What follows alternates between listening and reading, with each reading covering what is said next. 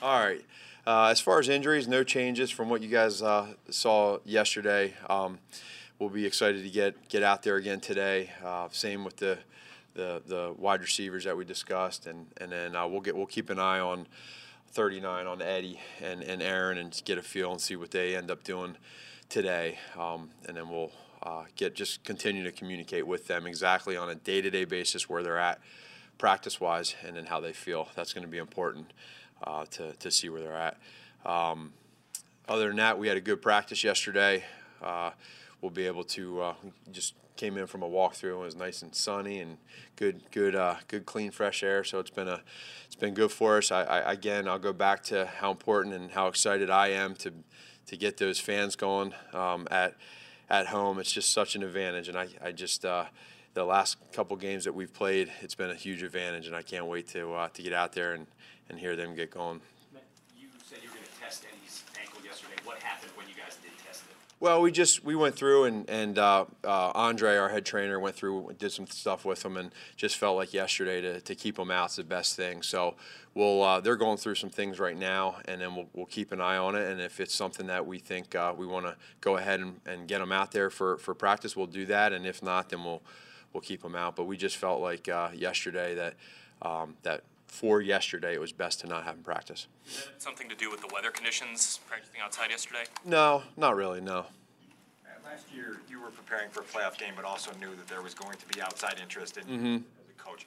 What were the challenges of handling that week and staying in order with all of it? To me, it's being prepared ahead of this time. And when I say that, that means that, number one, if you are prepared for those type of situations, any interviews, that sort of thing, you do all that prior, meaning months and a year or years prior is when you do it, so that when you get into these times right now, you don't spend an ounce on it, really. And that's what I was able to do. I had a great conversation with Coach Reed last year at this time, and and I promised him and told him I'm not going to spend 1 ounce of energy and time on my interviews throughout the week. I'm not doing that to our team. I won't do it, and I held my promise to that. I was prepared going months prior, and use my time there. And then, of course, there's some times when things are done that you got to cram. Once for me, the season ended, so I had a late night after that game. But it's a distraction, and it's a great opportunity for a lot of people right now. And I went through this last year, but it's just so much to your benefit to be able to just we've all worked so hard to get to this point. I think it's selfless to do that, and that's who we are, and that's what we're about. Has Vic done a good job of just? Yeah, he's done a great job. I mean, from the talks we've had, and me just seeing where he's at and how he's just been completely focused at every time I walk into his office, man, he's grinding. He got that remote in there, and he's just writing stuff down and grinding on stuff with the game, and so I appreciate that, and we really haven't talked a whole lot about it just because we're so focused in on this game. When you were going through it or through game week last year, how do you push that out of your mind? Hey, I've got these job interviews coming in a couple of days.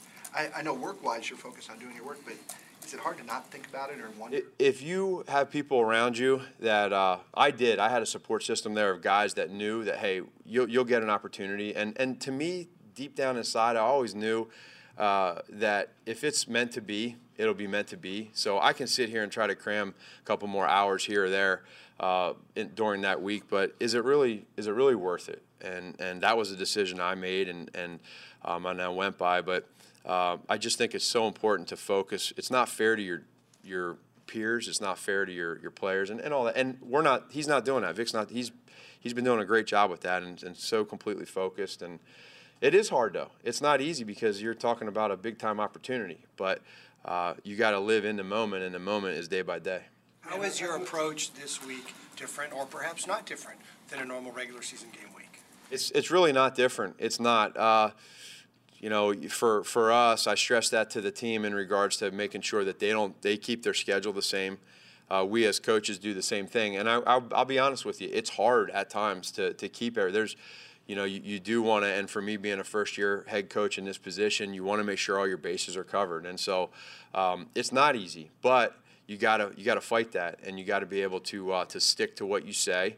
And it's funny too. I'll hear if there's an instance that goes on, whatever it is, a certain scenario, situation. Every now and then, probably twice this week, I've heard a couple players say, "Hey, coach, we're going to be us. Hey, now be you." One of those, and they're listening and they're hearing that, and I like that because they understand what we're trying to get at. And on the flip side of what you were in the situation last year, this year, is it important to you that you stay on top of being aware of situations where you might lose a coach and having lists ready and doing your research ahead of time? Is that a challenge while you're focusing in on the season to also be kind of ready for that eventuality? Two parts to that. I think the first part is now in my end, I always have to have a contingency plan for every coach on our staff. And that doesn't just happen this week because names start flying around. I have to be smart enough to know who those guys are. And so you have that plan, and now that's something that when the time comes, if you have to deal with that, you have a plan ready to go. And so for me, that's what I'll deal with and follow by. And I think other than that, when you start focusing on other things, then it can detract you from what you're trying to get at. But what was the other part of your question? Just how important it is to be prepared, and is that in itself a distraction during the season? Is you're trying to focus on every game, but you also want to be big. Yeah.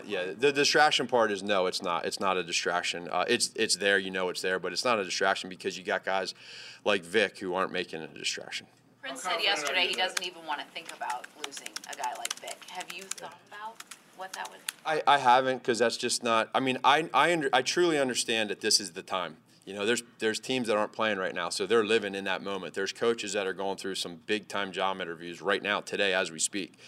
But we're not there, and that's what makes it fun for us is that we're in a great spot. We have a great opportunity ahead of us, and I haven't gone there with that. When the time comes that I need to, and I'm able to selfishly because we're done, then I will. But I haven't approached that, and maybe I'm wrong for that, but I haven't.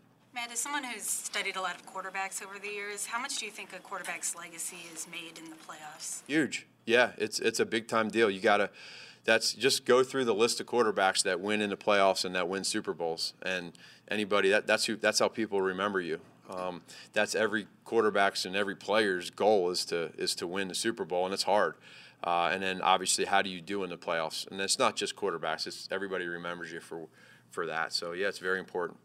What do you think distinguishes a quarterback in those moments when you look at the guys who have done well and maybe guys who haven't either? I don't think it's a stat thing as much as it is what people remember are the comebacks, making big plays at the right time, protecting the football, being a leader. No one really remembers 400 yards passing and 5 touchdowns. They don't remember. They remember that game that you had. Unfortunately, it's a lot of comebacks, and it's the people that can win in those situations because they're always a tight game. That's my opinion.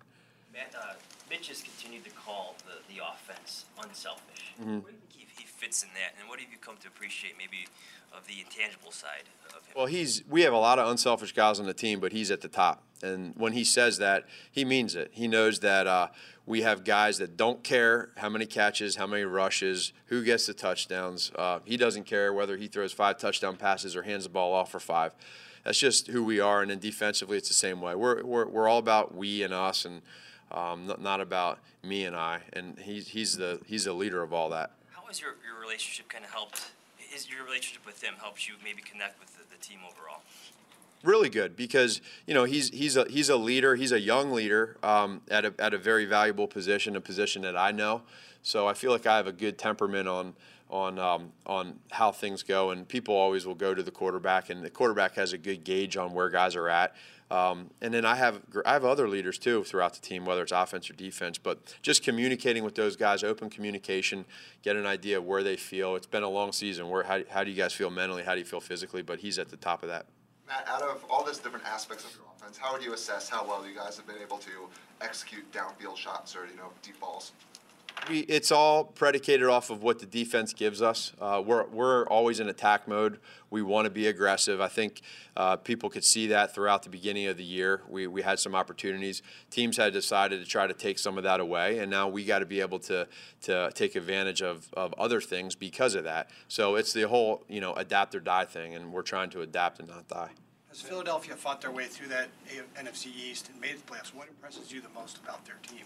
Well, they're resilient, and they've had a different year than last year. Last year they came out and they started surprising people. They went with that whole quote underdog deal, and then they took that to another level, won the whole thing, and you could see them really pull together as they were really close. They were having fun, and you could feel it. Everybody felt it.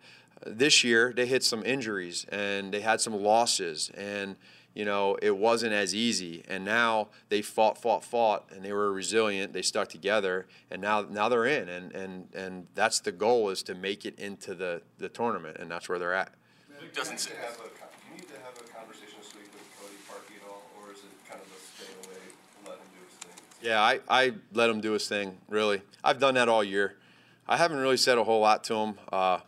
I've said some good things, I've said some bad things, but he's a mature individual, and he understands it. He wants it. If I'm not, being hard on him at times in practice, at times, or complimenting him at times, then, I'm not doing my job. But I don't overdo it either way. I don't stay on top of him and just yell at him, and I don't compliment him all the time. I'm just kind of, he knows that. Kyle on the injury report yesterday, but he was full. Mm-hmm.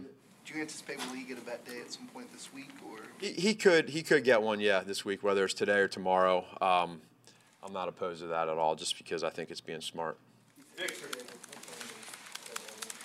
That's what we're hoping, yeah. I hope so.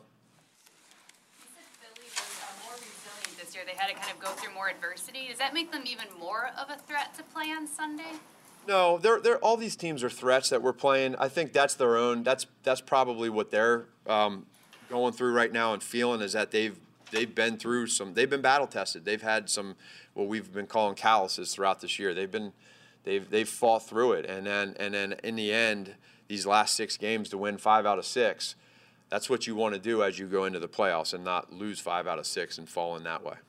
Vic doesn't seem like a guy who gets distracted by much. Does that help him in this situation?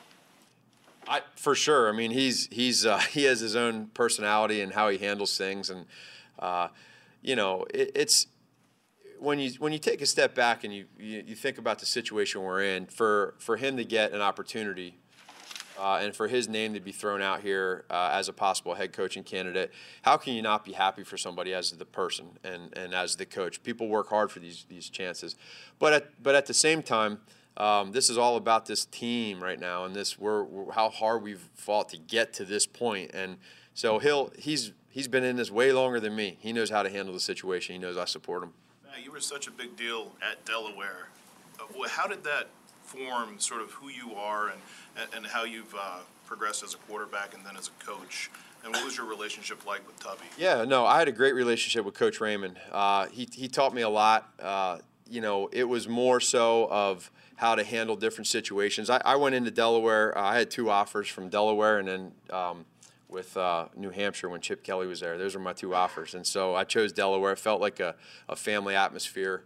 I just liked the tradition that they had, and so going into that, Coach Raymond really taught me how to win and how to handle winning, and then how to handle tough losses, and then how to play the quarterback position. Now, some of it was wing T, which I was just okay on, but he was doing it for a long time. I think he was, in it darn near 50 years by the time I was there, 35 as a head coach. All right, thank you.